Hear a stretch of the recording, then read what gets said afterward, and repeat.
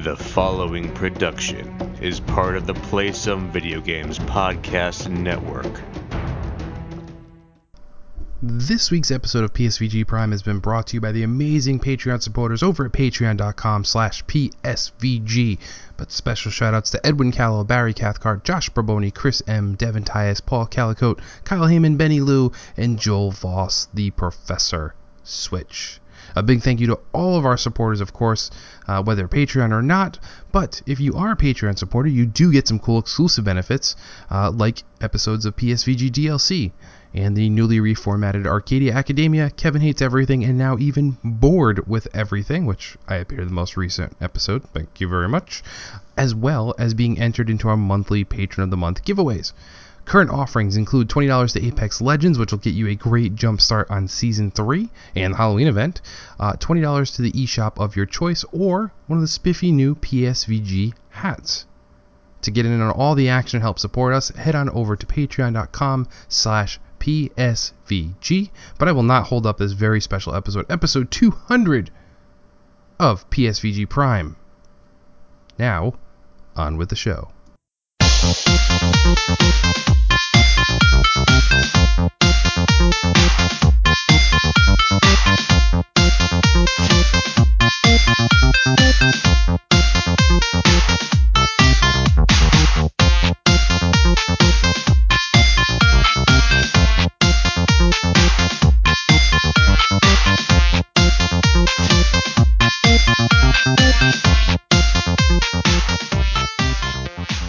Hello, everyone, and welcome to this week's episode of PSVG Prime, the flagship show of the Play Some Video Games podcast network.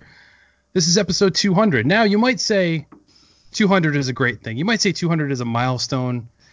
Or you might be some jerks on the internet who say 200 is not a big deal. We've done way more than that, Kevin. Well, then I say to you, this actually, is episode 200 of this show. This is the 617th podcast production from this network since we were started 3 years ago. So that is something. I don't care what you say. So poo-poo to you, haters. It is I, your host, Kevin. With me this week is not Lucas. He's taking the week off because he's got a special project coming up next week's episode. But with me is coming off her ivory tower, the Nintendo dame herself, Caroline from the Nintendo Shack. How are you? Ivory tower? What does that mean? You rarely come off of the Nintendo Shack because you don't talk anything but Nintendo. So I see. Well, I'm playing more games other than Nintendo. I'm playing this kind of like MMO stuff that I'll talk about here in a minute. Yes, we have questions about MMOs for sure, so that'll come up for sure. And making his, I think, 5th appearance, if not 6th. It's one of those. Really? Yeah, it's been a lot. You might know him, Food Network star, the hero of chefs and the chef of heroes, Justin the Wanderer Warner. What's going on? What's up, man? How are you? Great. Happy 200th and 675th or what have you. I already forgot that. We don't even pay attention either. Just somebody commented how 100 wasn't a big deal for Nintendo Shack a few weeks ago, and I'm like, well, we got 200, and even then, it's not just 200. It's a heck of a lot more than that. That's insane. Well, congratulations, like internet troll. You left your 600th dumb comment. I'm very impressed. Yeah, you have your fair share of those. We saw one over the past couple days. Oh, they love me so much. They do. Oh. They do. So welcome back. Thank you so much for joining us again this week, Justin. Let's start things off doing what we do. And let's talk video games and what we've been up to. So being the guest of honor, Justin, we'll start with you, man. You came off of like a year traveling the country in a Winnebago, right? Yeah, absolutely. To jet setting off to Japan for a month. Yeah. Give or take. Oh. And then like your feet hit the ground for all of like 20 minutes and then you're rushing off to New York Comic Con. Yeah, and then I'm going to go shoot grocery games on Thursday. See, this is nuts. That sounds like my kind of life.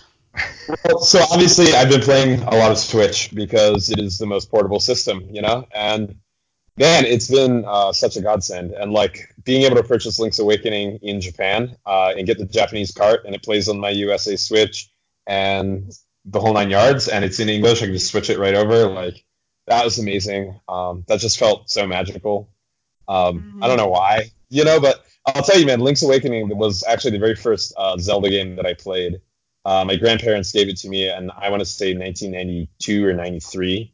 and they gave me a Game Boy at the same time, and they were just like, all right, we're going to be traveling around for some of the summer, like, play this, and I was young, man. I didn't even know what I was getting into with Zelda games. I couldn't have been more than 8 or something. And so I remember, man, I get stuck in a dungeon with my 8-year-old mind, and I was mowing through cereal for some reason, because this cereal would come with a phone, like a long distance phone card, and I would use that to call the Nintendo helpline. Yeah. Oh my God, that's amazing. So I'd have like 5 minutes, and I'd be like, all right, lady, cut to the chase. I'm stuck in the Catfish's Maw, or whatever. That's amazing. Yeah, and like meanwhile, I'm so regular. Like, I've been eating so much Raisin Bran. My parents are like, "What's wrong?" So regular. That's amazing. So cool. Anyway, so that game was super special to me, and I really appreciated the interpretation. I also think it's such a great remake for Switch, given the portability. And so I kind of feel a ton of nostalgia for that game, because one, being in like Japan, the home of Nintendo and the home of all of the great minds that brought you games like Zelda, and then also traveling as an adult and playing it in a handheld mode, man, and it's epic. So anyway, maybe I'm a little romantic for it. What else have I been playing? Dragon Quest, of course, in Japan is out of control. I was able to pick up that sick slime controller. Have you guys seen it? Oh, you got do you that really thing? own it now? Oh man, I was considering it, but I can't put that much money down. I just had to, and it was a little bit cheaper in Japan, obviously. And Sure. I don't know. Honestly, like, I just wanted good slime merch, because there's so much more of it there than there is here. And I was like, well, that's the best slime merch. Like, if you're going to own anything Dragon Quest related, and they had everything Dragon Quest. They had forks, like spoons. You could do your whole house in Dragon Quest if you wanted to. But yeah, I've been digging that. I played the PS4 version, got about halfway through, and then just had to move on to something else. But I've really been enjoying it, especially on planes. It's kind of like it's an easy, I'm not like getting frustrated at Dragon Quest, cramped in, main cabin select, or whatever it is. So yeah, man. What else have I been playing? Well, I went to Comic-Con. I got to see Iron Man VR up close and personal. I got to see Marvel's Avengers up close and personal. I didn't get to play either, but I got to say, hot stuff. Nice. Looks really good. Lots of smiles on the people coming out of the lines. Yeah, man. That, and I've been playing a lot of pinball. I got a pinball table. I don't know if that counts as a game, but Of course it does. It's retro. Okay. All right, good. That thing's gorgeous too, by the way. So you got it all set up now in the new house? That's right. Kevin sent us a picture.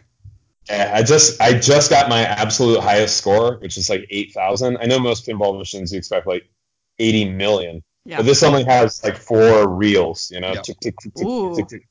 Yeah, so I got close to flipping it over. I don't know what happens. Like, am I Billy Mitchell at that point? I don't know. It just breaks. You lost it. I'm scared.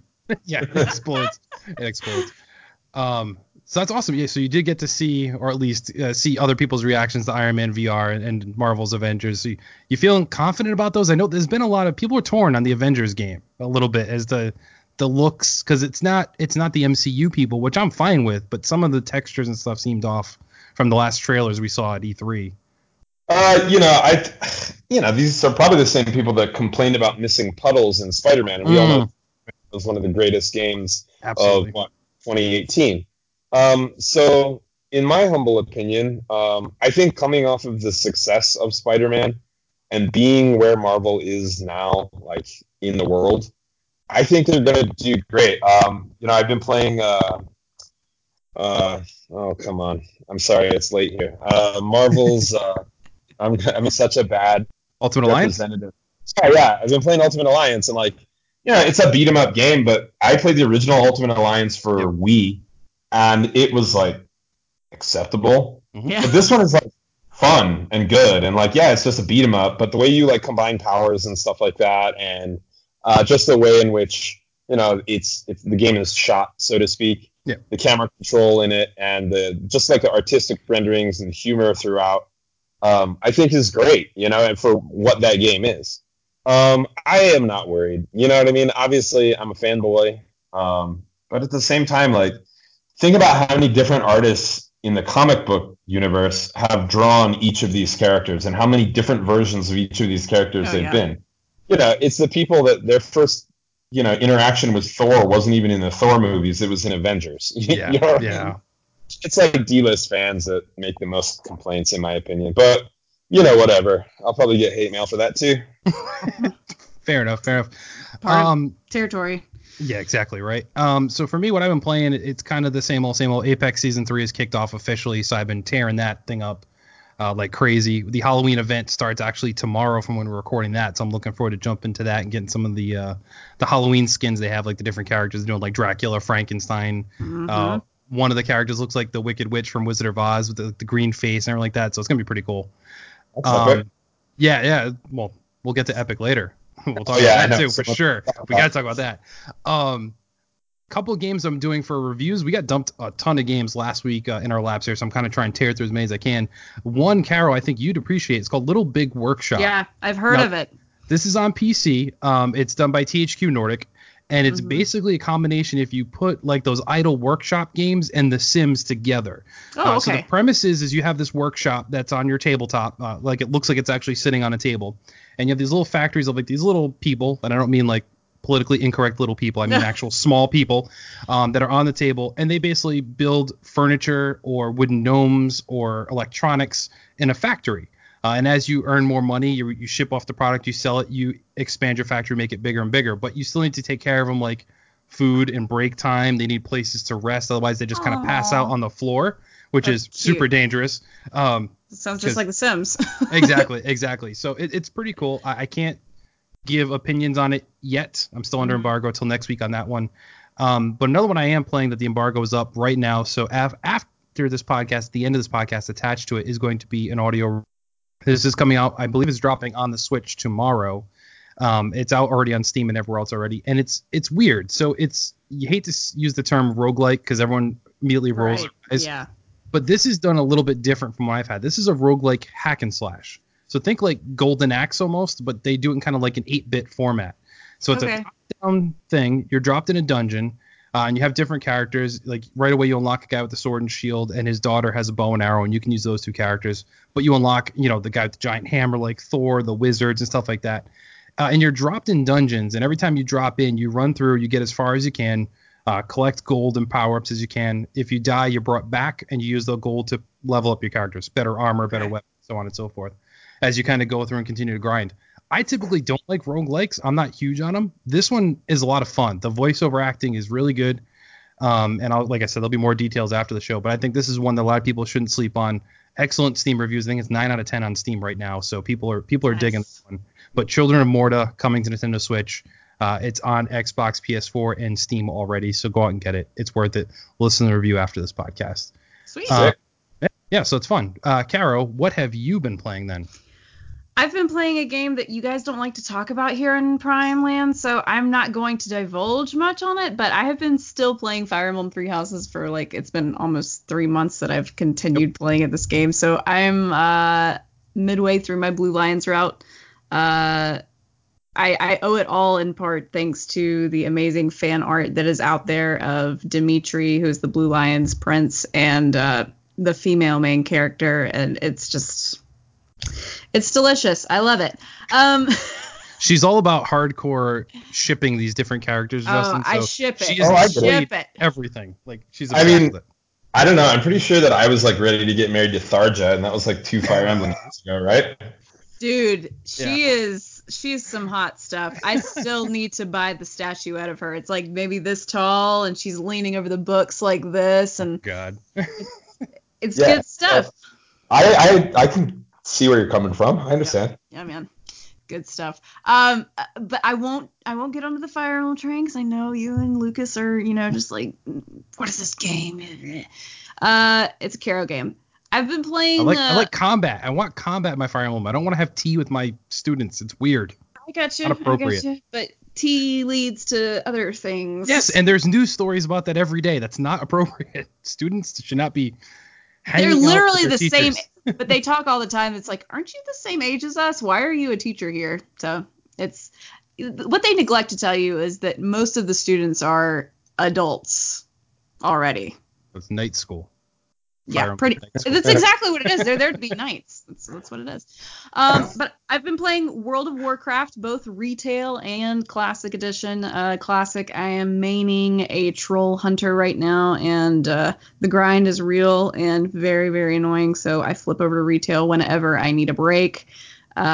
I caught an amazing spirit beast pet on my hunter on retail, and I talked about that on Nintendo Shack actually, where I just camped on one of the spawn points and it popped and I lost my mind and I was able to tame it before the people around me did.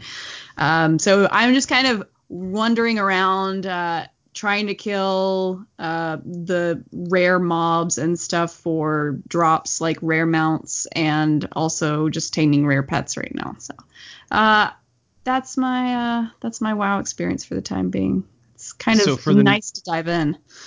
So for the noobs who may not be familiar, what's the difference between retail and classic? Okay, retail is WoW of old that has still progressed. It's on its 7th expansion right now, which is Battle for Azeroth, excuse me. You can get up to level 120 with BFA if you've got it. Classic is going back to ground roots. So what launched, I think, back in 2004, they've gone back to everything that's post-cataclysm or pre-cataclysm, excuse me, that, before the world changed, and they added all these new things into it. So the grind's real. The level cap's out at 60. You only have the original races.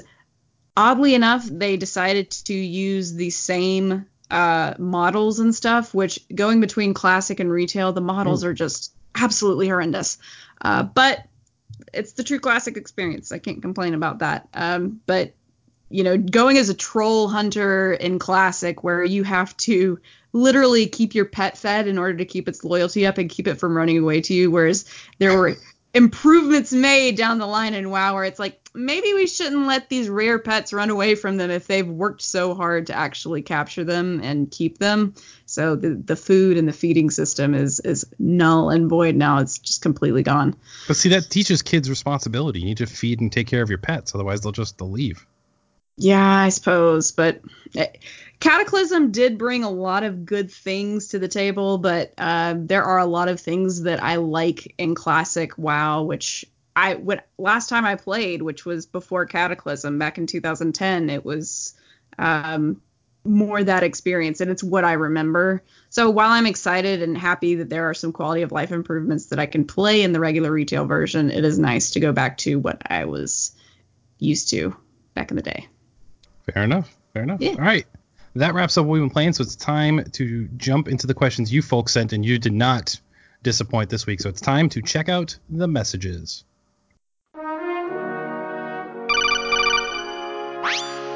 Message for you, sir. First one comes from Mr. Mark Moody. He says, congrats on hitting the big 200. My question is, what Marvel character that hasn't been used yet by Kevin Feige would you pitch to him to get put into the MCU? Now, Carol's going to roll her eyes a little bit. She is not a comic Marvel fangirl. Well, no, it's not that. It's just I was thinking to myself, I was like, ooh, I know who. And then I realized she was DC. I love Poison Ivy. I really do. Poison Ivy is the bomb. And I really don't know Marvel comics like everybody else in PSPG land does. So gotta know both. All right. So mine, I think will come actually to reality, and I don't want to say shortly, but soonish, because now they own the rights. I want to see Gambit, and I want to see Gambit done right. Not in the X-Men Origins, like 30-second cameo you had in that movie, because that was terrible. I want to see Gambit, and I want to see Gambit done right. That's my vote. We may see it with the new X-Men movies once they get around to that personally, but that would be my pick, hands down. He's my favorite X-Men. Throwing those cards, causing explosions. He's got the suave accent. It's a lot of fun. Bullshit. This is a little bit of a deep cut and kind of a troll pick, but Slapstick. Have you guys ever heard of Slapstick? Oh my god. I have no idea. but Kevin clearly does. So Slapstick is he has the power of cartoons, kind of, for lack of a better term. So he can he lives as a cartoon in the human world, and he was a comedian. I want to say it was his origin story. And anyway, he kind of looks like a clown. And he kind of is a clown, but I just think that could present itself. I think it would be an opportunity for a very unique take on how mind-bending would that be in the MCU if they're interacting with like a 2D character. You know what I mean? Like, you know what? I was honestly thinking of like the Riddler and mind-bending, and then you said how mind-bending would that be, and then I'm like, wait, that's DC too. Yeah. I know. People everywhere are just like, oh my gosh, she's terrible. No, it's not terrible at all. But I just simply can't speak, you know? No, I mean, Slapstick is great. That's a great pick, and that'd be a fun one. Like, you put Slapstick with like Howard the Duck. I could see them being together. Like, that'd be great. Yeah, I think that they could stand to make Guardians of the Galaxy, I think, push the like humor aspect, like as far as I think they really tested how far they could go, especially and also like Thor Ragnarok, I thought was incredible, hilarious. Yeah. So I think honestly making a straight like comedy, a comedy hero movie. I don't know. You've got Howard the Duck, you've got Slapstick, you've got so many other characters that I think could be really funny and fun. I don't know. I want to see more of the like weird Marvel stuff. Yes. I think so many people say like, oh, name one Submariner, and like obviously every X person that's ever existed that everyone ever identified with, and but I think really like some of those weirder characters. I think also a Marvel monster movie could be pretty epic. Ooh. Like I'd love to see like Fin Fang Foom. Yep. But like maybe where it's like done a la kaiju, where like is he the monster? Is he the hero? Work, yeah. Yeah. I don't know. We'll see. Plus, maybe that's the man talking. I don't know. No, it was Slapstick too. It had the Mercs for Money with Deadpool. Yeah, totally. So they could totally like introduce him somehow to the Deadpool and do it like it'll be like a R-rated version of Slapstick, but that could work too. Like Deadpool is not considered MCU though, right? That's still Sony.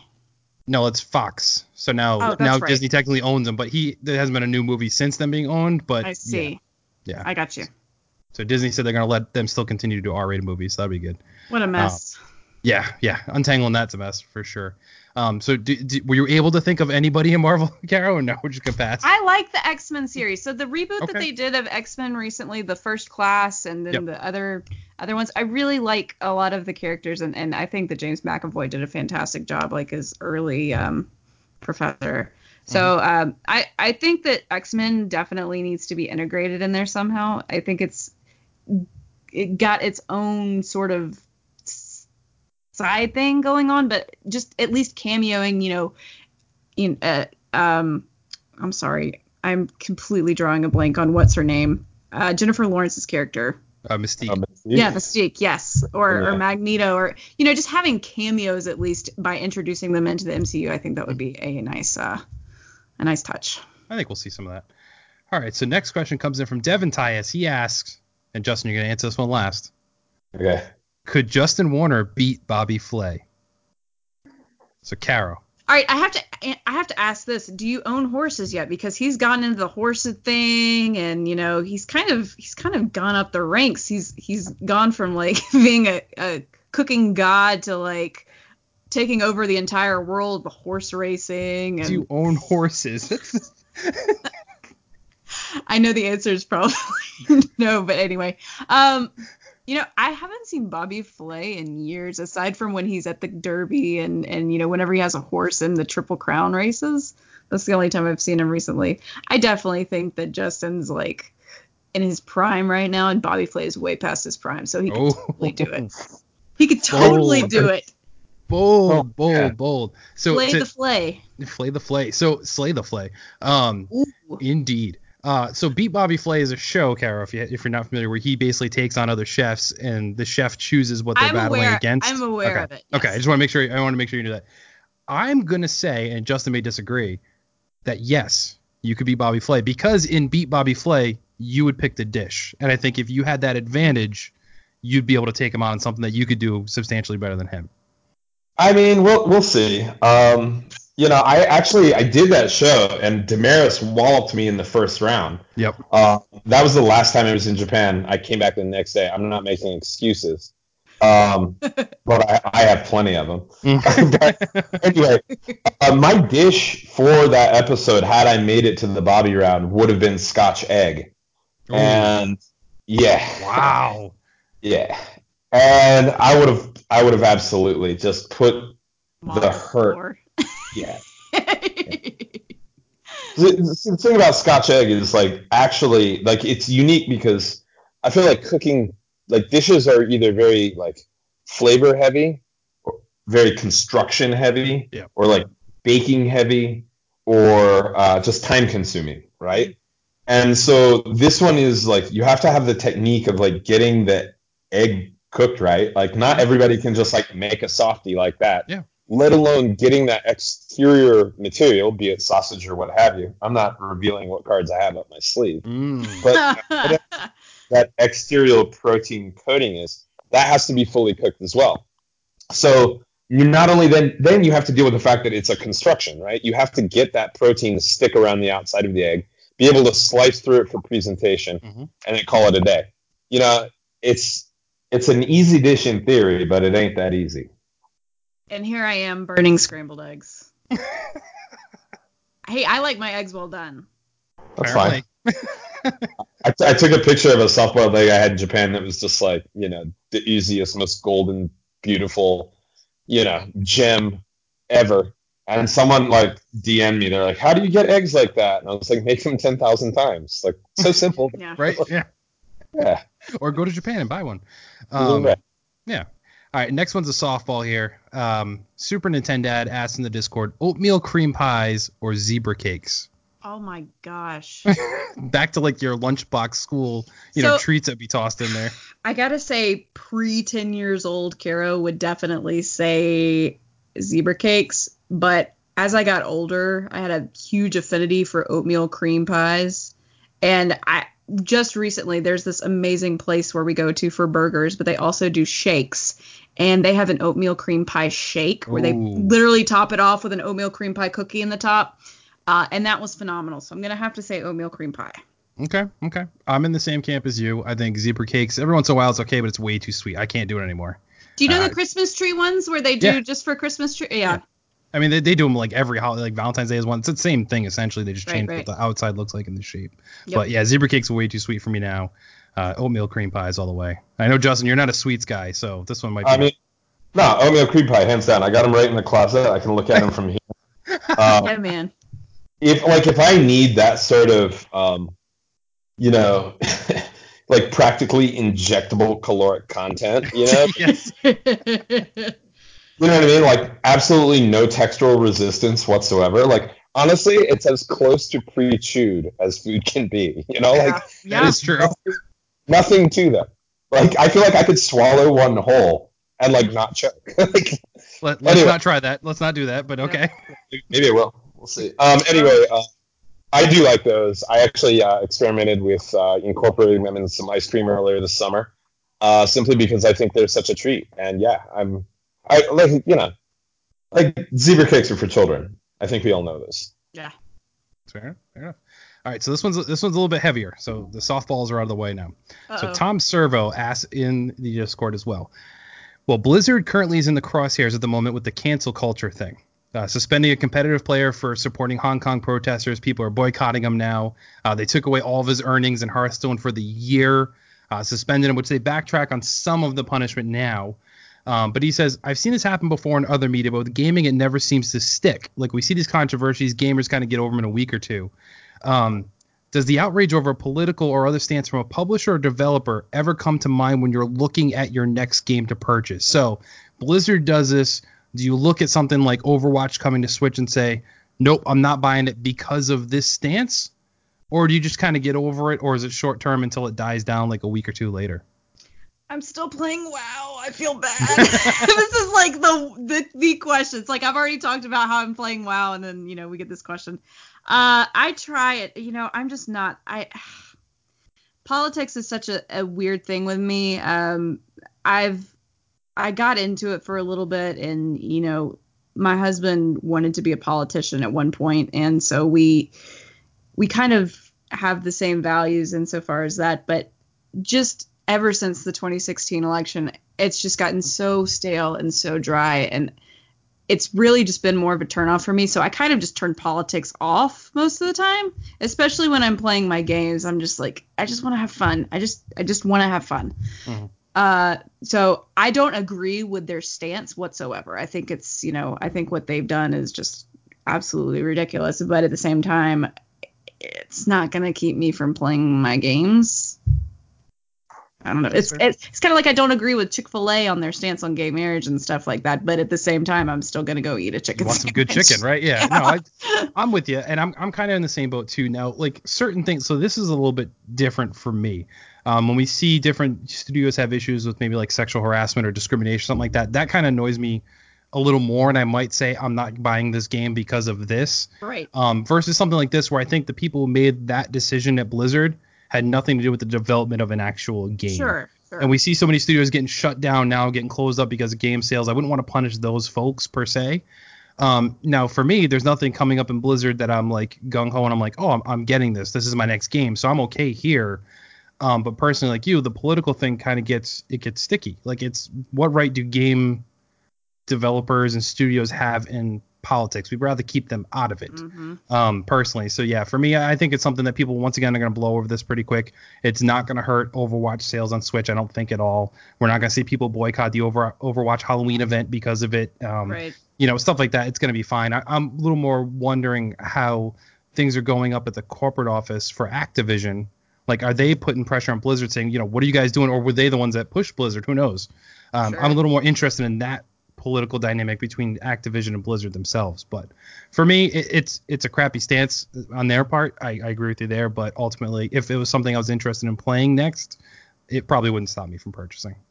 I have a question about this, and this may stir the pot and also show a little bit of my ignorance. Yeah. But correct me if I'm wrong. Kid won like a tournament, right? Mm-hmm. And then during the congratulations, you won, he's like, and by the way, I support Hong Kong protests. Yeah, he's basically yes, and he was wearing the gas mask that they were wearing too. Like he had that busted out, but he's like the Hearthstone champion for Blizzard. Like, he's won numerous tournaments this year, and they went took back all the money.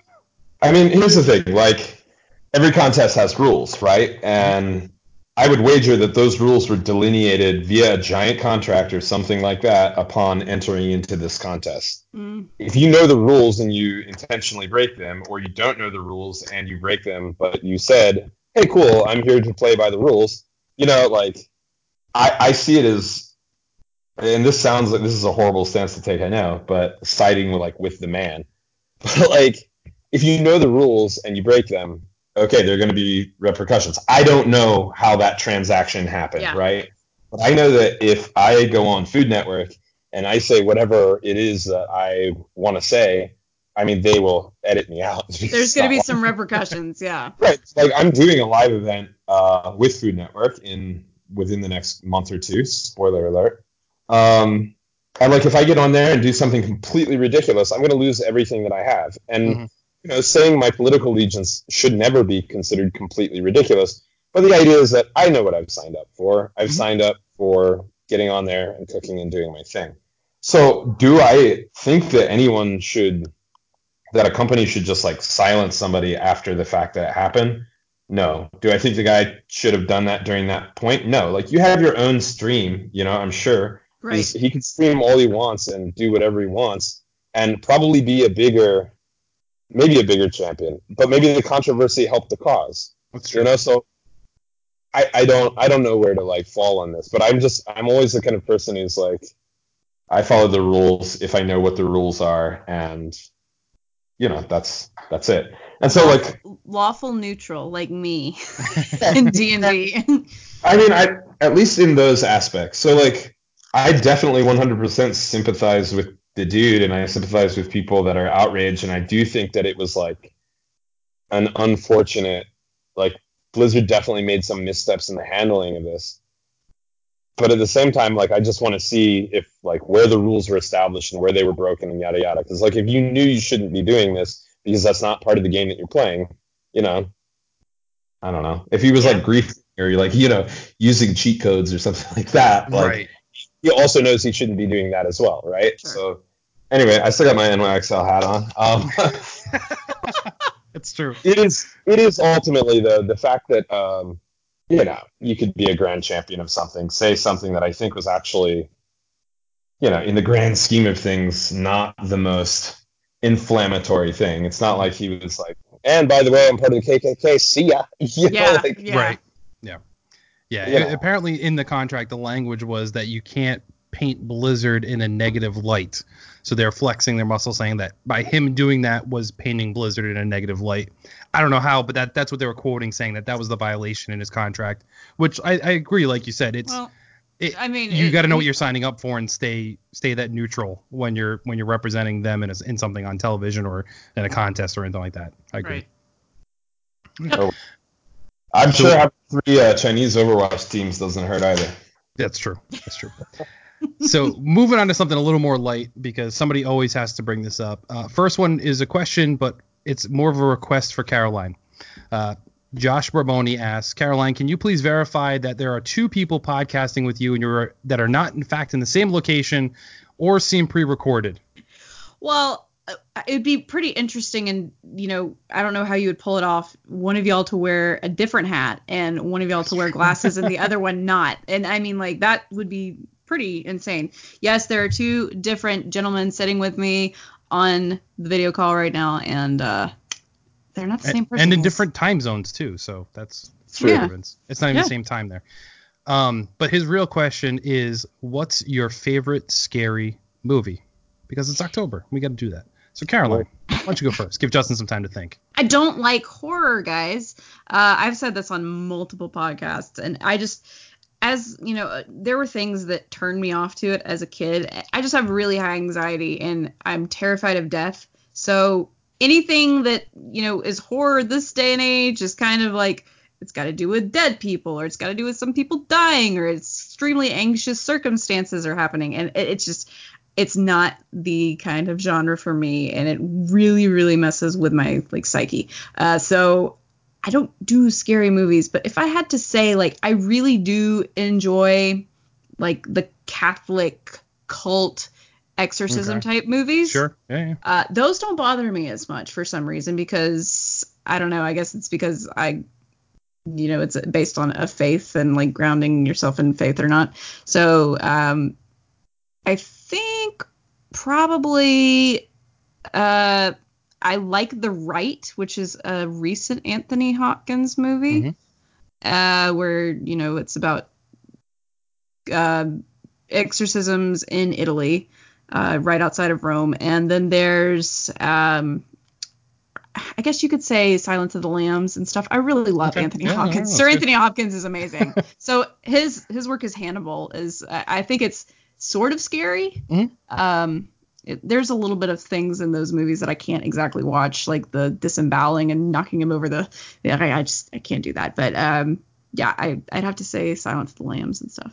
Okay. Wait, I have a question. Do you play Fire Emblem with permadeath on? I mean, that sounds like no. Now my husband is doing it, and he's doing it on maddening mode, and it takes him literally 90 minutes to clear a map. It's insane. So no, I love my children too much, and there's no way I could do that to them. I don't know how people do it. I get it. All right. I guess I'll go.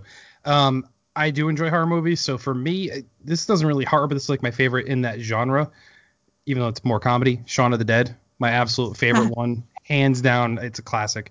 But if you want to get more to the scarier ones, while not as scary per se, but it's more anxiety building, The Shining, I think, is a classic that I've loved always. Followed by, and this one's a little more campy, but it's because it came out during that right time in my age, Scream, the original Scream. I was high school. It was just that point there. Totally cheesy, totally lame now when you go back and watch it, but I thought it was really cool at the time, and that was my gateway into horror as a genre, so that made me dive more into other things, but those would probably be my faves. So I've got maybe a controversial pick, and that's Alien. Okay. I think, can't do it. I think Alien is one of the best horror movies, one of the best sci-fi movies, and believe it or not, I'm pretty sure it was Christmas when they got that first call. They have a Christmas tree on the bridge, if I'm not mistaken. So it's all of these things all at once. It's one of my absolute favorite fall into winter movies to watch. Brooke and I, my wife, generally will sit and binge like until we fall asleep, and then we switch to the next movie. But we're big Alien fans, so big fan of that franchise. After that, in terms of like traditional horror-ish, I would say 28 Days Later. I think is one of the best zombie type films. Big fan also of. I saw it recently at the recommendation of Alton Brown. One Cut of the Dead. Yes. It's a Japanese movie, but oh my god, I just loved it. It's like a nerds movie. Big fan of that. And then it's not a movie, but I've been really into Gegege no Kitaro, which is a manga / anime. Yeah. That just recently is, for some reason, and I don't want to put this out there too loud, you don't even need a Crunchyroll account to watch it on Crunchyroll. And so I love it. And it's got good subtitles. Anyway, I was in love with yokai, and so I even like played Yokai Watch 1, but I just love the idea of yokai, so like Japanese goose and goblins and ghouls and stuff. And anyway, I read a bunch of books about them, and then I found this artist, Shigeru Mizuki, and he created this character who's like this graveyard kid with one eye.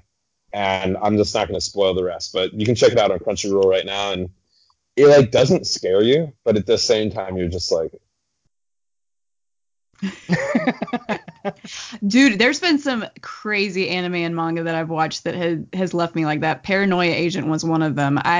Oh my gosh, if you want to not sleep, watch Paranoia Agent before you go to bed, and you won't be able to. Yeah, 13 episode anime. I recommend it, but it's a little unnerving. I gotta ask you, are you gonna watch Demon Slayer? Have you watched Demon Slayer? Me? No. Yeah. No. I'm very like selective. Like even on the Crunchyroll ads, I'm like, I shouldn't be here. You know, like you know what I mean? I just feel like I like to get about like neck deep in about every fandom, but I don't like to like be like submerged, you know? Yeah. I'm big into anime and manga and all that fun stuff. So we'll see. Maybe. You know, if you recommend it hard enough, I'll probably I haven't watched Demon Slayer. I've heard a lot of good things. It's on our list to watch, but we have a million other things that we're chipping through right now. Right? So hard. It's right in that time season. So that wraps up the questions. So thank you, everybody, for sending those in. Now let's dive into a little more topics. We're not going to do news per se here, but I do want to talk about certain things since we have Justin here and Caroline, actually, because some of these will tie nicely into the Nintendo ecosphere. But first and foremost, Justin and I have to talk about this. And Caroline, you can fall asleep right now if you'd like. What's going on with Fortnite? Dude, so unless you're under a rock right now, Fortnite has essentially been deleted, I guess. We've seen Chapter 2 or whatever they're going to call it been leaked, but they trolled everybody, released the update for the new season. People downloaded it. All the kids rushed to it to download it. And then essentially it boots up and says, thank you for your support over the years. We really appreciate it. And there's an option to uninstall the game or quit, which then brings you to a black hole. And the black hole has been going on for over a day now, right? I believe it's still going on. Nothing's changed to my knowledge here. It's well past 24 hours, yeah. So you can't play it at all? Nope. Nah. What? They willingly have taken down the game, essentially. Now, it's this not thing going that probably makes millions of dollars a day. Look, here it is right here. What a you can't see it, but stunt. that's the black hole. That's all it is. It's a video of a hole. So I'm aware of the hole. Unfortunately, like people have said, what if we just like immediately just at some point turns into a Smash ball? And I was like, at that point, I would probably never put Smash in my Switch again. Jonesy confirmed for Smash. You heard it here first. Right. Well, I mean, Kevin and I kind of shared the same sentiments on this. If you haven't been a long-standing franchise that has had a presence with Nintendo, why are you in Smash? You know, stuff like that. So Kevin was kind of what the heck on the Joker being in there. The Joker, excuse me, Joker from Persona. Not the Joker. So yeah, I just if that happens, I'm gonna have to. I'm still the same. I feel the same way about Steve from Minecraft and Doom Guy. I just don't get it. I just can't believe they're willingly giving up, like Justin said, like millions of dollars a day people spend on this game. Like this is a money printing machine, and they're willingly saying, "No, we're good for right now," because they know the second they drop whatever's next, people are gonna go back, and I'm gonna have to fight myself to not go back again. Like I'm firmly haven't played it in a while. I've been stuck in Apex land, and I'm trying to split my time so I play other things. but I guarantee you it's gonna get me to download it, and I'm gonna end up jumping back into Fortnite, and it's gonna make me angry because they're gonna do it to me again. Yeah. I mean, Godspeed. They did it, you know what I mean? And I don't know, the fact that people are even like, we're considering the end of Fortnite as though it's like the end of times. Right. Like, I can't think. I don't know. This is a terrible analogy. This movie has been advertised over and over and over, and I've been on so many planes where it's like the top hit on the plane. But it's like, and this is going to be a very controversial statement, but it's like, what if the Beatles didn't exist? You know what I mean? Like, You get movie like Yesterday. Yeah, that's how we're like treating what if there is no more Fortnite. Yeah. So this is like the New York Times. Like, New York Times is covering this. Yes. What the hell? You know, like, so the question is, sure, it cost them millions of dollars a day. It didn't cost them that. They simply didn't make it. They lost it, yeah. The next thing is, how much do you think they would have to pay the New York Times plus every publication has reported on this?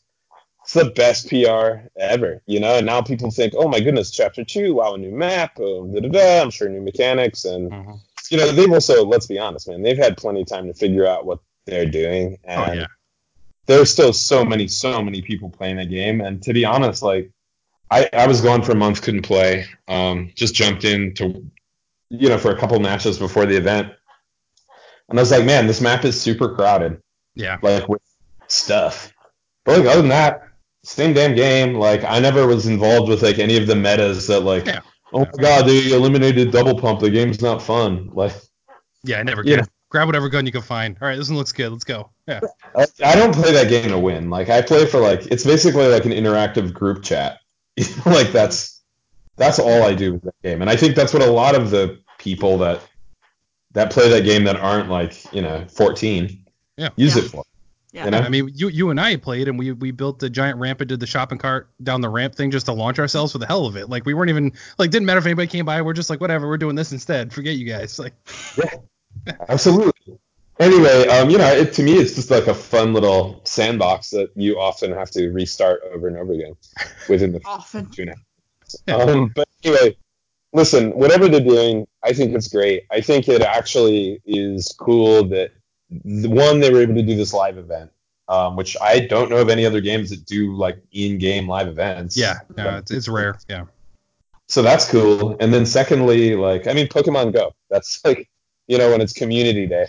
True. Yeah. I think that's just so remarkable. And I think that also, like, love or hate Fortnite, they know how to bring their community together. They like when they see their community withering, they know how to bring people back fast. Mm-hmm. And I play a lot of big games, and I don't see that so much. Like, love me some Overwatch, you know, but it's tough, you know. They have to. I mean, for God's sake, they had to introduce 222, and I think that breathes some new life into it. But then, even so, people just complain and complain. Yeah, that's a long story, man. You know how I feel about video game complainers. Yep.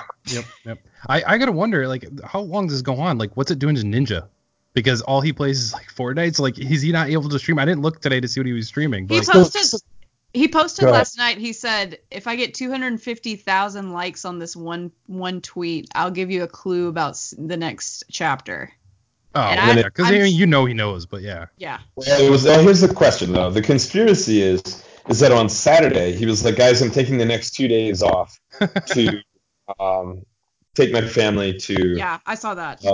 Like the football game. And so everybody's like, oh, he knew. And like, I don't know, having met and spoken with Ninja, like, I can't claim to know him any better than anybody else. So like, he was at Comic-Con while I was at Comic-Con, and was like, hey dude, like, let me know if you want to get something to eat. It's like, I'm completely slammed. Like, they have me moving on to the next thing. But like, thanks for reaching out, my dude. And like, sure, he's making boatloads of money, but Ninja's not the kind of dude who would just like, you know, conspiracy. Yeah. I'm pretty sure he just happened to take 2 days off, and it happened that, holy moly, it looks like Fortnite's going to be down for 2 days, if not. Yeah. I mean, who knows, right? So. Yeah. He's got a life too. Everybody. So next topic, New York Comic Con. So you talked a little bit about it already. So like, we won't cover the Spider-Man and the Avengers thing because you brought that up at the top. But dude, you cooked live with DMC. Yeah. That is awesome. I was not expecting that guess. I was wondering what you were going to be doing, and then I saw you tweeted out. I'm like, holy crap, that is awesome. What was that like? I mean, you've done a couple live ones anyway at San Diego Comic-Con in the past, but this one seemed to be pretty cool. And I think you might be able to speak to it better, but for me, looking at it from the outside, this one seemed to be a little bit bigger, on a bigger level, this specific one. So what was that like? I mean, when I found out DMC was going to be there and be the guest, you're just like, well, damn, okay, let's make it good. Make it good, and let's make it good. And let's also make it good. So, I don't know what to say. Like, obviously, I had, fanboy reaction and, being able to hang out with somebody that is so crucially important to a city that has been so crucially important to my life. Yep. And then also the segue between, like, that and the Marvel Universe, like, it was just, like, a great New York-a-thon. And, like, New York definitely kicked my ass, but, like, New York has also been one of the most influential cities in my life. Sure. So, I mean, hey, no pressure, guys, Anyway, and it's live, like, in front of thousands of people, right. So, dude, you just do it, man. I don't know. I guess that's like the gift. That's, like, why I'm doing what I'm doing, is because it's, once I get out there and turn it on, I just don't think about it. Oftentimes, like, when I get done, I'm like, guys, how did we do? And they're like, are you kidding? And I'm like, no, I'm truly asking, because, like, my TiVo was off. Like, I'm simply, the tape inside of me is going, and then the magnetic strip that is here is reading the information and broadcasting it. Mm-hmm. But I don't know what's on the tape. Yep. How tall is he? He's super tall. He was definitely. I think he could have put his elbow on my head. I mean, he was. Man. I can't put my elbow on really. I mean, maybe a child's head. Yeah. Still, that's amazing. So with Eat the Universe, you obviously had a big year with that. Like, every week you've had an episode come out this year, which is awesome to see. My 4-year-old particularly loves it. She always says, I want to watch a superhero cooking show. She has no idea most of the time what you're making, except for, like, the Thanos cookie glove that you did, the gauntlet. Like, she loved that. So certain things she identifies with, and certain ones she just doesn't. She just waits and sees, the jokes, and she laughs even though they're over her head. But, it is what it is. You may or may not be able to say anything, so by all means, no pressure here. Should we expect more Eat the Universe in the future? I know, like, you got renewed for a year this year, but are we looking at 2020 at all yet? I mean, we've definitely discussed it. I don't know whether I'm allowed to comment or not. Sure. But, like, me, like, I'm not going to quit something unless I have to. Right. Mm-hmm. So you're not going to say no. If the offer's there, Justin's not going to say no. But. Yeah. Like, I'm not going to let this, like, I'm not going to be like the Tom Holland of my own negotiation stall. Let's just say that. Oh, man. Gauntlet dropped. Oh, man. No, I actually don't. I am not too concerned. Wow. Yeah, and listen, man, here's the thing. Everything, and, like, you realize this, like, once you work in this business, like, everything has a shelf life. Mm-hmm. Everything eventually will end. The second you get a green light for something is the second you realize eventually there will be a red light for something. And, like, if you don't realize that early on in this business, like, you're just going to end up being, like, miserably depressed and think of yourself as a failure. Sure. The question is, can you get green light after green light, and can you get another green light after you've gotten a red light? Like, there have just been so many people, that have, like, oh, man, I did this one show and it was great, and then it stopped, and then, like, No, it's true. And I mean, we talked last year. So 2018, at the end of 2018, we were talking, I think it was like the San Diego recap of Comic-Con last year that we did. We were talking, and you were like, I think next year is going to be a big year for me, meaning 2019. And it really has for you, which is awesome to see. Like, between Food Network stuff, the Warner Bago experiences, like, just seeing everything you've done, it's been a good year. And like you said, as long as those lights are green, you're going to keep going with it. So kudos to you for that. I mean, not bragging, but, like, I think I cracked the, like, millennial home ownership thing by, like, getting the RV. Somehow I got busier than I've ever been. And then we, like, were living dirt cheap. So then suddenly I, like, ended up with, like, a sum of money that was, like, not ridiculous by any means. Like, I do fine, but also, like, I'm a man of leisure, like. Yeah. Like, I'm not driving Uber in between my various gigs. I could be doing that and I could be maximizing, but, like, I don't have any kids, right? So, I'm just going to, like, continue collecting junk and whatnot, and lounging when I don't have to work. Anyway, my point is that like we were able to like get enough money together to make a down payment on a house, and I have a house. Like, cool. Yeah. It's in South Dakota, you know. That's awesome. Yeah. Yeah, man, it's been a really wild year, and I found that pinball machine for $500. Like, get out. Insane. Right? Only in South Dakota you'll find it. You can't find it around here. That's for damn not sure. having children is that you can buy whatever you want. Oh, dude, Japan, man, going to Japan with no kids. I know. Dude, me and my husband were talking about doing it next year when Super Mario World opens, like the Nintendo World, and during the Olympics. Like, that would be amazing. But jobs and stuff, you know. You just got to win Food Network Star and get some endorsements from Marvel and Ninja, you know, Foodie. I should also probably brush up on my Japanese a little bit. You know, I don't know, man. To be honest with you, like, I don't know a ton, and I was never, ever, like, oh, damn, this thing is inaccessible because of the language barrier. Not once. And I want a lot of things, trust me. And, like, yeah, it just never happened, man. I was able to track down a toy that I was looking for from that Kitara show. But, like, I found these, like, vinyls, these little vinyl figures from the Reboot show, and I was like, oh, my God, like, gotta have them. But, like, gotta have them all, right? Like, if I have, like, one of the series of 6, like, neat, but I made the mistake buying, like, 4. And I was like, gotta get the last 2. Yeah. Anyway, so, like, I was, like, trying to track it down within the store, couldn't find it within the store, then they're like, boop, boop, boop, hey, it's at this store down there. I'm like, I don't know where that store is. And they, like, open my Google Maps, drop a pin on it, and they're like, go to this. Awesome. Oh, my gosh, that's awesome. Yeah, like the hospitality of the Japanese is like second to none. I had a cab driver download a translator app on his phone. I watched him do it simply so that he could converse with us out of like politeness. Oh, Wow. that's amazing. Oh man. Meanwhile, we give 5 stars to Uber drivers who don't talk to us at all. Yeah, even worse. Yep. What are we gonna do? Oh, awesome. So speaking of Japanese things, Pokemon. Yeah, dude. Yeah. This I know is near and dear to you and the Mrs. Heart. Actually, you both are appreciative of the Pokemon thing. So are you excited for Sword and Shield? I know they had that crazy troll stream where they just released the new Ponyta, which is very cute. I will give it that. It is very cute. But is the Pokemon hype meter raising up for you at all, or you gonna let this one slide by? Okay, for me, I'm always hyped about anything. That being said, you know, we're cruising around like 800 plus Pokemon. Now, like, that's a lot of stuff for me to remember. Like, I'm like older. And so, you know, even now, like, so I started, and this is like, I knew about like red and blue and then eventually yellow. I got a little lost in between, like, you know, crystal, emerald, sapphire, you know, gold nugget, whatever, heart, emotion, you know, but then when Sun and Moon came out, I was like, whoa, like I'm jumping in. I like this. And mostly it was that, you know, they moved into like 3D renderings instead of like sprite-based stuff. Mm-hmm. And I was like, wow, this is a real step forward, and this is like a real reinvention of the series for me. So I dove into that, and by that time, you know, we were already in the like 600s of mods, and I had lost my mind. Like, then going back, trying to get all these legendaries and like port the games. I would go to like GameStop and buy a used version of like Heart Gold and like transfer it like 5 systems. You know? Yeah, you had to. Yeah. And so I was like super pumped about that game. I did not finish. What was the last one? The Alola region. Ultra. What was it called? That was Sun and Moon. I'm sorry.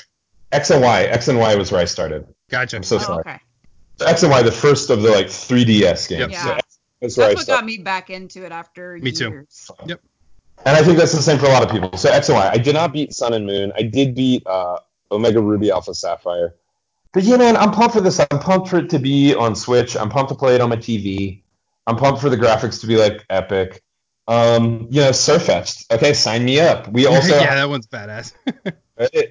we have Sobble, emo starter. Like, yes, what I'm getting Sobble too. Precious child. I'm nothing if not an emo water type. When it all I can't not protect that baby. He needs to be absolutely protected. right. Yeah. What's Kevin, I've got both are on pre-order for me. Oh, I know you're getting it. I'm still on the fence. I like Justin too, and you even said it though too. The X and Y is what got me back into it, and I did enjoy X and Y. I skipped on Sun and Moon a little bit, but they might have me on this one. The hype is kind of getting to me a little bit. It won't be a day one purchase, that's for sure. I'm too busy. I have too much going on between the other consoles. But I am intrigued here. I'll throw this out. I'm going to mention it on Nintendo Shack this week, but they came out with how much data it is. Yeah. 10.5 something gigabytes, and for reference, like I think Sun and Moon was like 3, and then Breath of the Wild is like 14. So it's not far off from Breath of the Wild. It's crazy. Kind of amazing. Did you guys play Let's Go? Obviously, I'm sure. Yeah.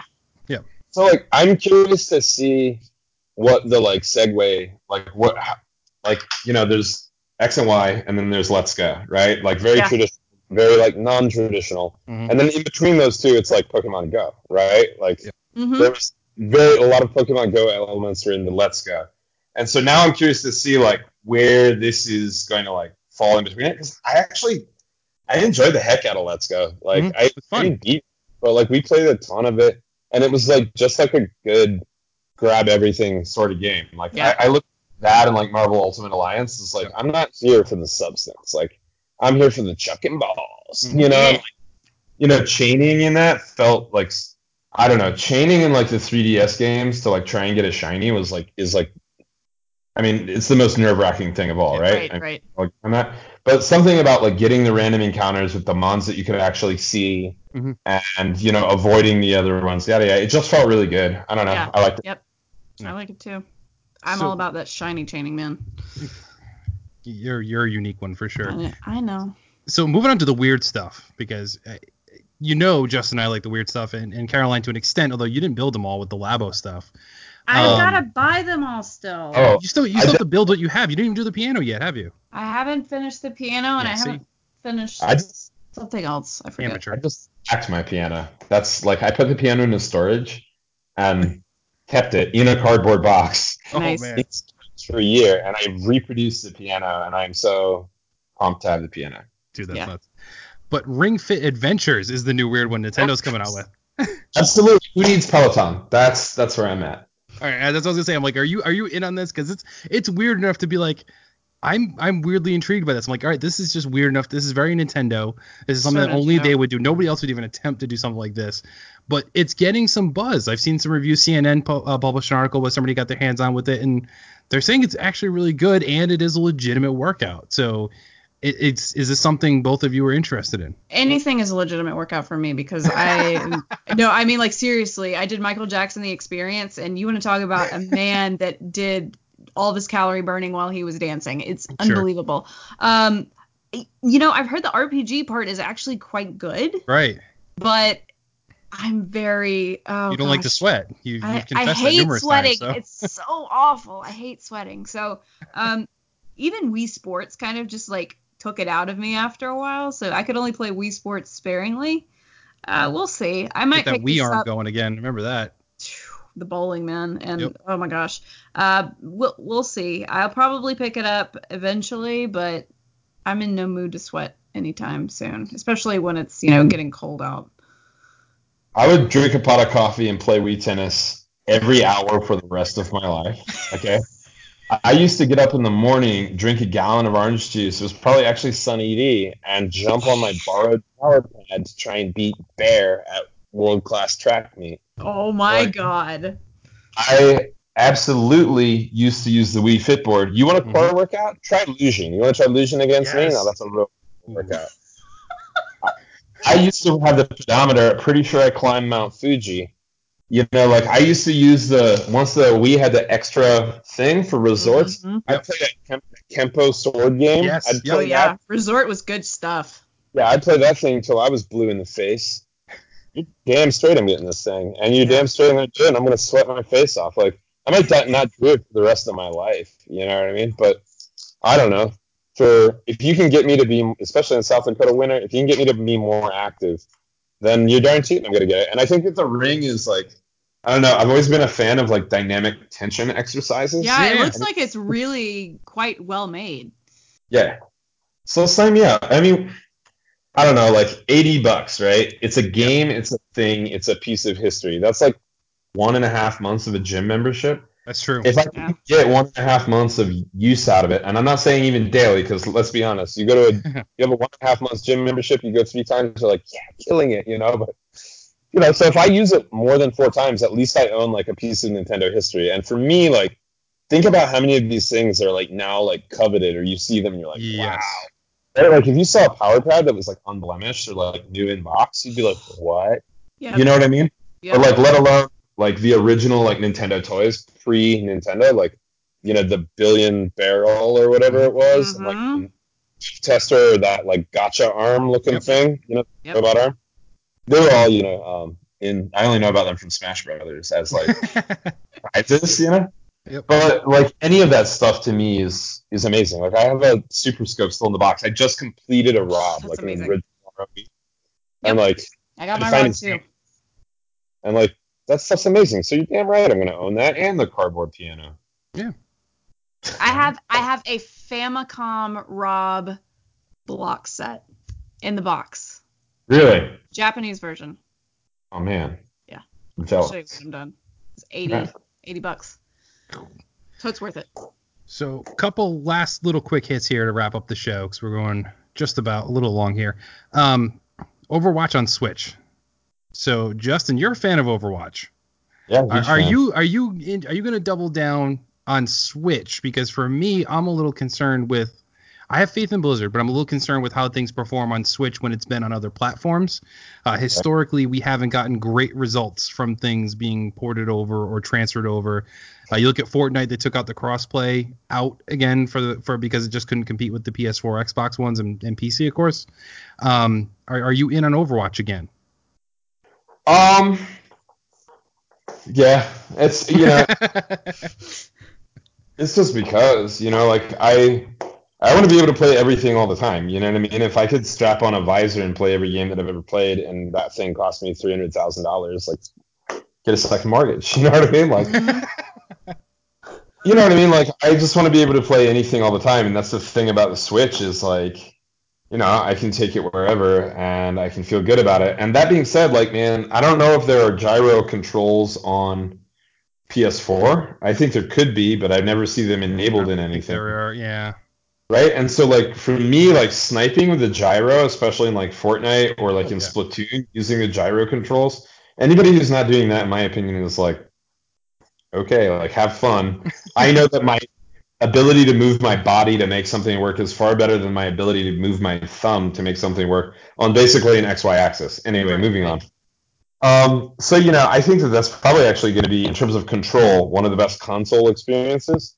I do get what you're saying about like graphically and about whatever, but if there's no crossplay and you're only playing against other Nintendo Switch people, like let's eat us up some noobs. Let's make it. You're all suffering. Yeah. Yeah. Great, can't wait. And think about it, no aiming Winston on that. That's gonna be so much fun. Oh, that'd be crazy. So, Caroline, you're not against this. I want to say that's the wrong word. You're not in on this, but I want to call you out a little bit because you keep referencing on Nintendo Shack, I think the last 2 episodes, stating you don't want to dive into another MMO. Now, yes, this is an MMO, but this isn't typically what you think of. This is very different from WoW. This is a. I'm aware it's a battle arena. It's a MOBA pretty much. So I've watched Overwatch play, and when I was originally considering it when it launched, I was looking for more of a TF2 replacement, and this is less TF2 and more along the line of what Paladins has, done.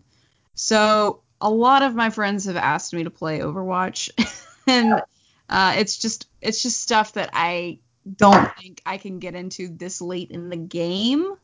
Not to mention, I've talked about how terrible I am now with my dizziness and first party extremely like crazy action games. Like even Minecraft makes me sick to an extent now. So I just I don't know if I'm going to be able to do it. Okay, fair enough. I'm still hesitant. So I have Overwatch. I have it on PS4. I'm not great at it, which is weird because I'm confident enough to say I'm actually getting good at Apex, where I'm like I'm comfortable. I can get a win or two a night now at this point, so I'm down with that. I've never been great at Overwatch, so I don't know if I'm just playing wrong. I need to spend some time with Kyle to teach me a little bit better, but I don't know. But like Justin's saying, if everyone's suffering from the same setbacks that the Switch might have, which we don't even know, they may not, then it's even playing ground. It might be a good chance to jump in then and not be behind the 8 ball as you're talking about too, because if we're really closed off from everybody else, you're not really necessarily at a disadvantage per se. Yeah, I don't know, man. One thing that I love about Overwatch is I feel like there's a character for everybody. And Right. I mean, they have really, and this is like where like, everybody hates on Blizzard because they did one dumb thing, but at the same time, like they've made that game pretty much accessible to anybody. Yeah, like you sure. can have it in so many different modes and configurations and subtitles and audio cues and visual cues and yada yada.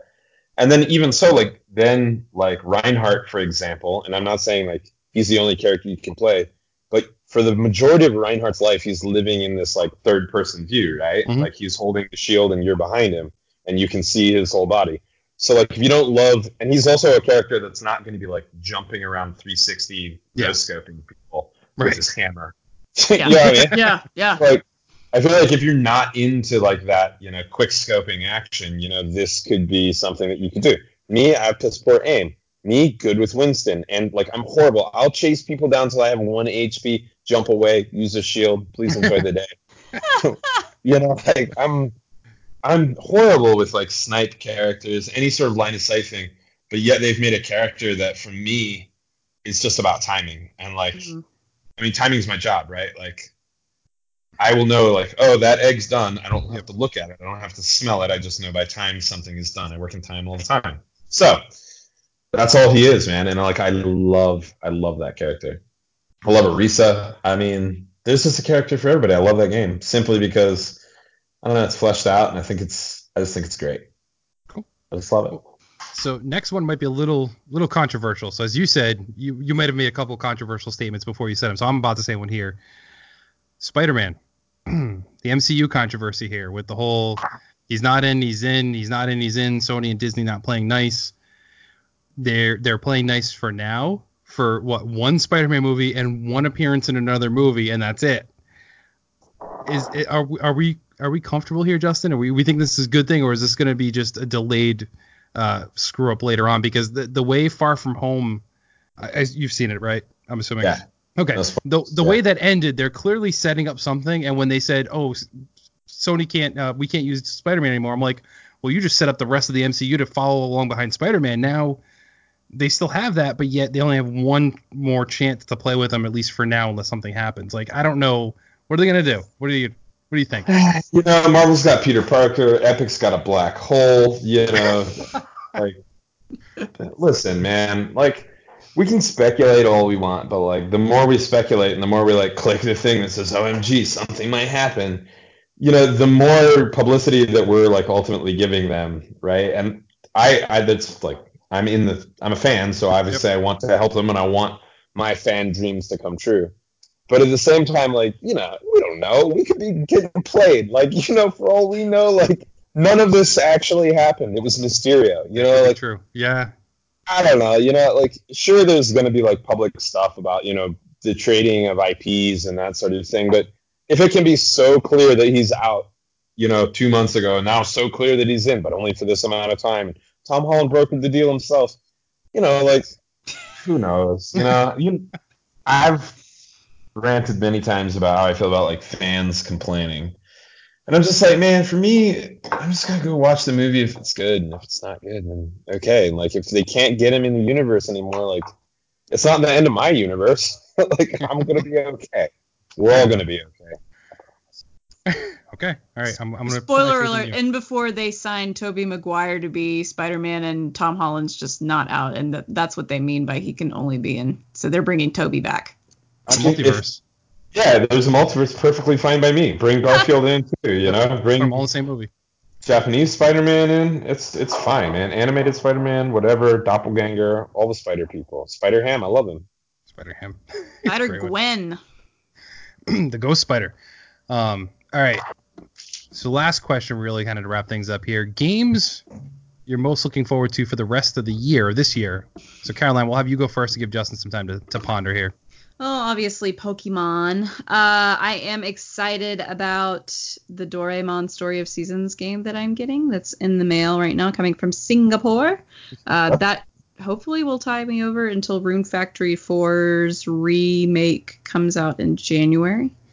I'm just biding my time until Animal Crossing in March. Mm-hmm. At that point, it's just once Pokemon comes out, I'm literally going to be twiddling my thumbs for 3 or 4 months. Okay. All right. So for me, I'm my eyeballs are set in the Outer Worlds, which comes out in a couple weeks here, which I'm stoked for that more. Hopefully Fallout style action. Luigi's Mansion, my most anticipated Nintendo game of the year, comes out end of this month. So I'll be looking forward to that. Ring Fit Adventures, I think I'm in on that one, so that's gonna be on there too. But much like you, my sights are soundly set on March of next year for Animal Crossing. I cannot freaking wait for that game. Mic drop. Mic drop. Man, I hate to like repeat stuff, but like, what is everybody else doing? Because all like on my horizon, it's like Ring Fit for like the lulls, but also like Luigi's Mansion, definitely. Yeah. I mean, that's like definitely, but like I don't even know. Nothing out there is like grabbing me as like a holiday must-have. You know, like correct me if I'm wrong, but like Red Dead came out right about now last year. Yeah. It did. And that was like a huge splash. You know, to be honest, what I'm most excited about is like not like having to work my brains out in like the middle of winter and just like sitting and playing my games that I have. Yeah. I know that sounds crazy. Backlog. Yep. Yeah, I want to work in the backlog, and like I've actually amassed a pretty good collection of like retro games. I don't even like that term retro games. They're just old games, you know, old games. I want to like experience again and kind of dabble with. And like I don't know. I'm really like actually there's been so much hate on Mario Kart Phone, whatever it's called. Yeah, Mario Kart Tour. Yeah, Mario Kart Tour. Yeah, I actually like that thing, and like it's a great way to like waste 30 seconds, like if you'd have nothing else to do. I'm excited to see where that goes. Yeah, sure, like microtransactions, but like no one's. I don't know. Maybe I have like so much restraint or something. But, like, Self-control. Yeah, you're an adult. Yeah, I just simply don't buy things. Call me crazy, and then I just like play whatever, and I don't care if I win or lose. It's just a way to like waste time that feels fun and like puts me in that world. You know, I feel like it's nice to be dropped into the Mario world when you're like bored. So I like having that around, man. Other than that, man, shoot, when does Avengers come out? January, right? Yes. Mm-hmm. Or April or May? I don't know. I should know these things. You should, but I'll look it up for you. Thanks. Yeah, man. I don't know. Maybe I don't have enough intel. Is there anything else that I should be like super hyped about? May 2020. Oh, so May. Yeah, we got a while for Avengers. Yeah, I don't know if that changed or not, but yeah. May. I mean, it's really kind of. There's nothing except Pokemon that's really a main game release for Q4. I'm just trying to think. There's really nothing else. Yeah, it seems like all the console makers except for Nintendo are focused on next gen, wrapping up the couple things like Sony's Last of Us 2, Ghost of Tsushima, Death Stranding. Well, Death Stranding comes out this month, I think, so that's on Sony's ecosphere. But like a lot of the games are just multi-platform. You get your Call of Duty, you get your stuff like that. But it seems like everybody's set on next year, except for Nintendo. Let's print that money. Let's keep it going. Yep. Well, anyway, I mean, what a good run for Nintendo. Like, the Switch has just been so great. Like, God, the Wii U was so maligned, you know? And I think, like, now, 2 years into the Switch, like, it's been 2 years, right? 2 years into the Switch. Yep. Yeah, it'll be 3 years in March. Almost 3. Yeah. Oh, well, this is great. And, like, yeah, still got it. And, still keeping things fresh and exciting and weird, like, bravo, Nintendo. Yep. Well done. All right, so that wraps up the show. So, Caroline, where can people find you and connect with you outside of Nintendo Shack? I am the Nintendame on Twitter, on Twitch, and that's pretty much else. No, I kind of fell by the wayside on my Instagram and my Facebook, so, it is what it is. But, yeah, you can hit me up there. You can hit me up in the Discord. I've just kind of been keeping a low profile recently. I didn't even stream today, so. Lazy. I got to get back into it. How you gonna make that ninja money if you're taking days off? I know. You don't play Fortnite. You have no excuse. You can follow me, as you guys all know, at PSVGKevin on Twitter. Head over to the website, psvg.blog, to find all the things we do here at the network and all the cool shows. And then, Justin, where can people find you and keep up with what you're up to? I am Eat Fellow Humans pretty much across the board. I got some other things floating around, but if you hit me on the IG or Twitter, we can connect on wherever else you may need to find me. And just a plug since he's not doing good.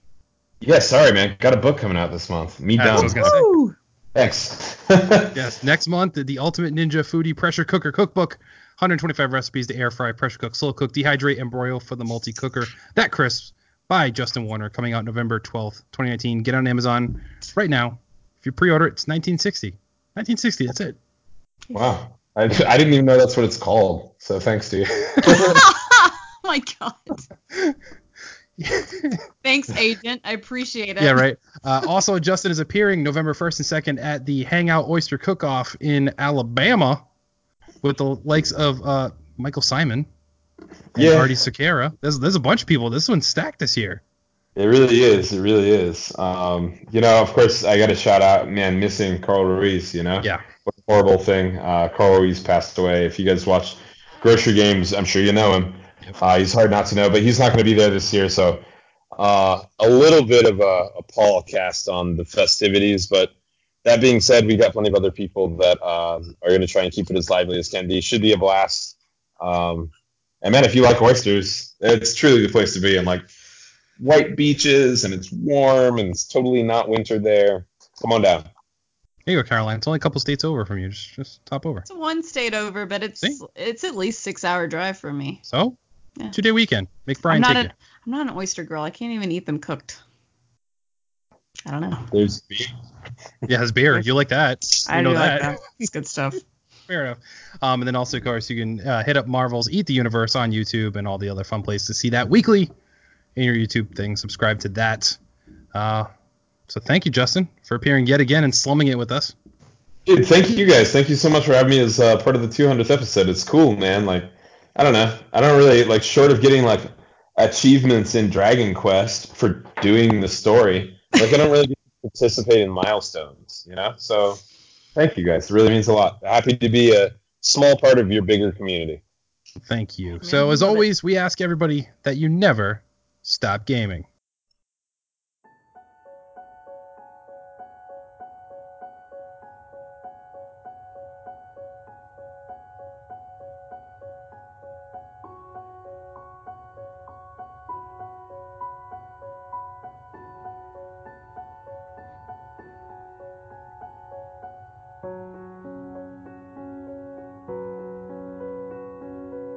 Hey there, Kevin is back with the official PSVG review of The Children of Morta. Let's start with the story here. The Bergson family has watched over Mount Morta for generations as the guardians of the mystical mountain. They now face their most dangerous trial as a family. Corruption has spread, morphing the once peaceful mountain into a violent and monster-infested nightmare. Experience what it means to be in a family of heroes, take part in their journey, their struggles, and their victories. Witness the love for each other unmatched by even the gods themselves. Fight through hordes of unfathomable beasts as you explore the darkest depths of this ever-changing mountain. Gorgeous and breathtaking procedurally generated dungeons guarantee a unique experience every time you leave the safety of the Bergson's house in pursuit of the truth behind the corruption. It was developed by Dead Mage Studios and published by 11-Bit Studios for PC, Xbox One, PlayStation 4, and now available on the Nintendo Switch.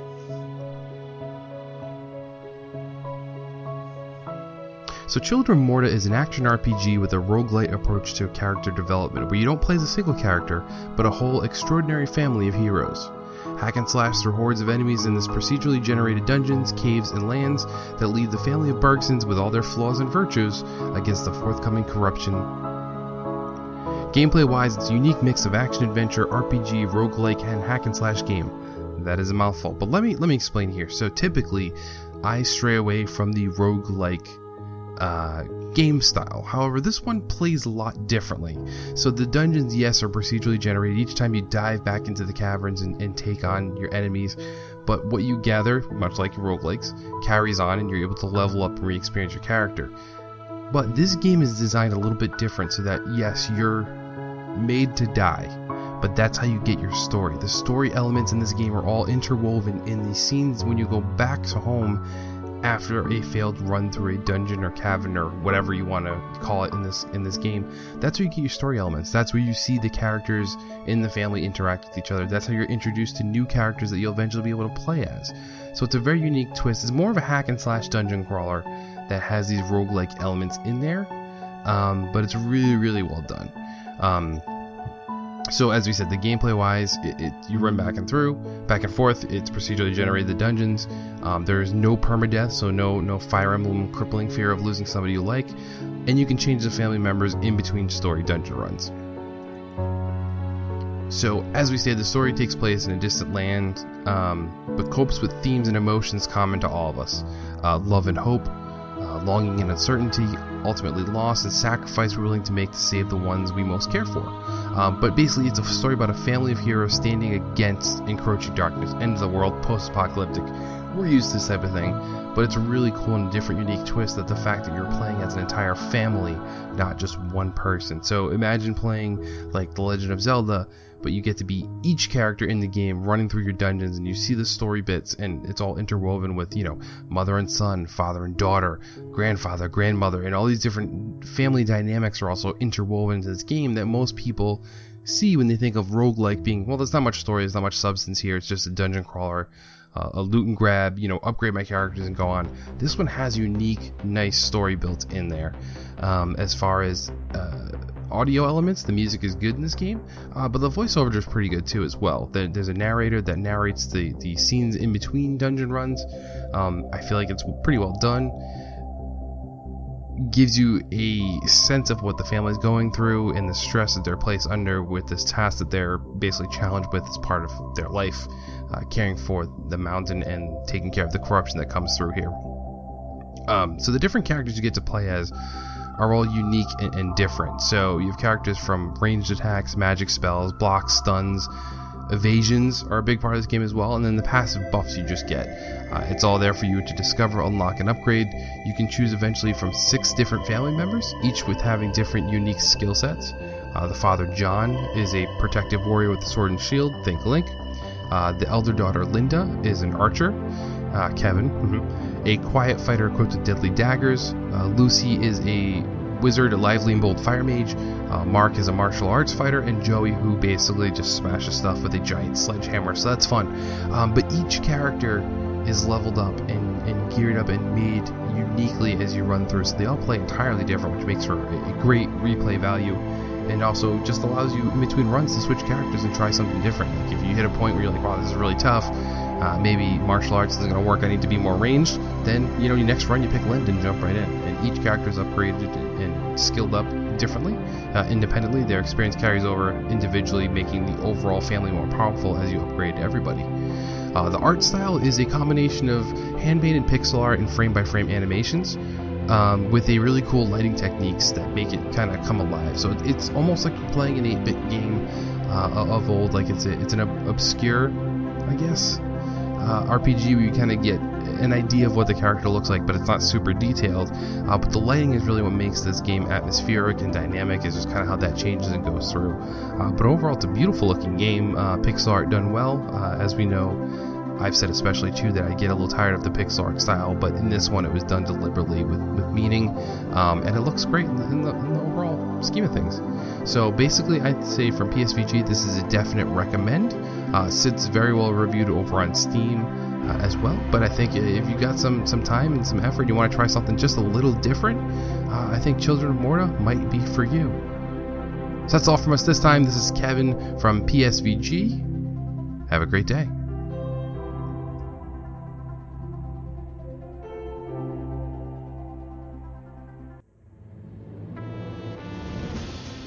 This has been a PSVG production. Any music, sound effects, or the like is owned by their respective copyright holders. No infringement is intended. The views expressed in this production are those of the individual contributor and may not necessarily reflect PSVG. This production may not be repurposed, reused, or redistributed without the express written consent of PSVG.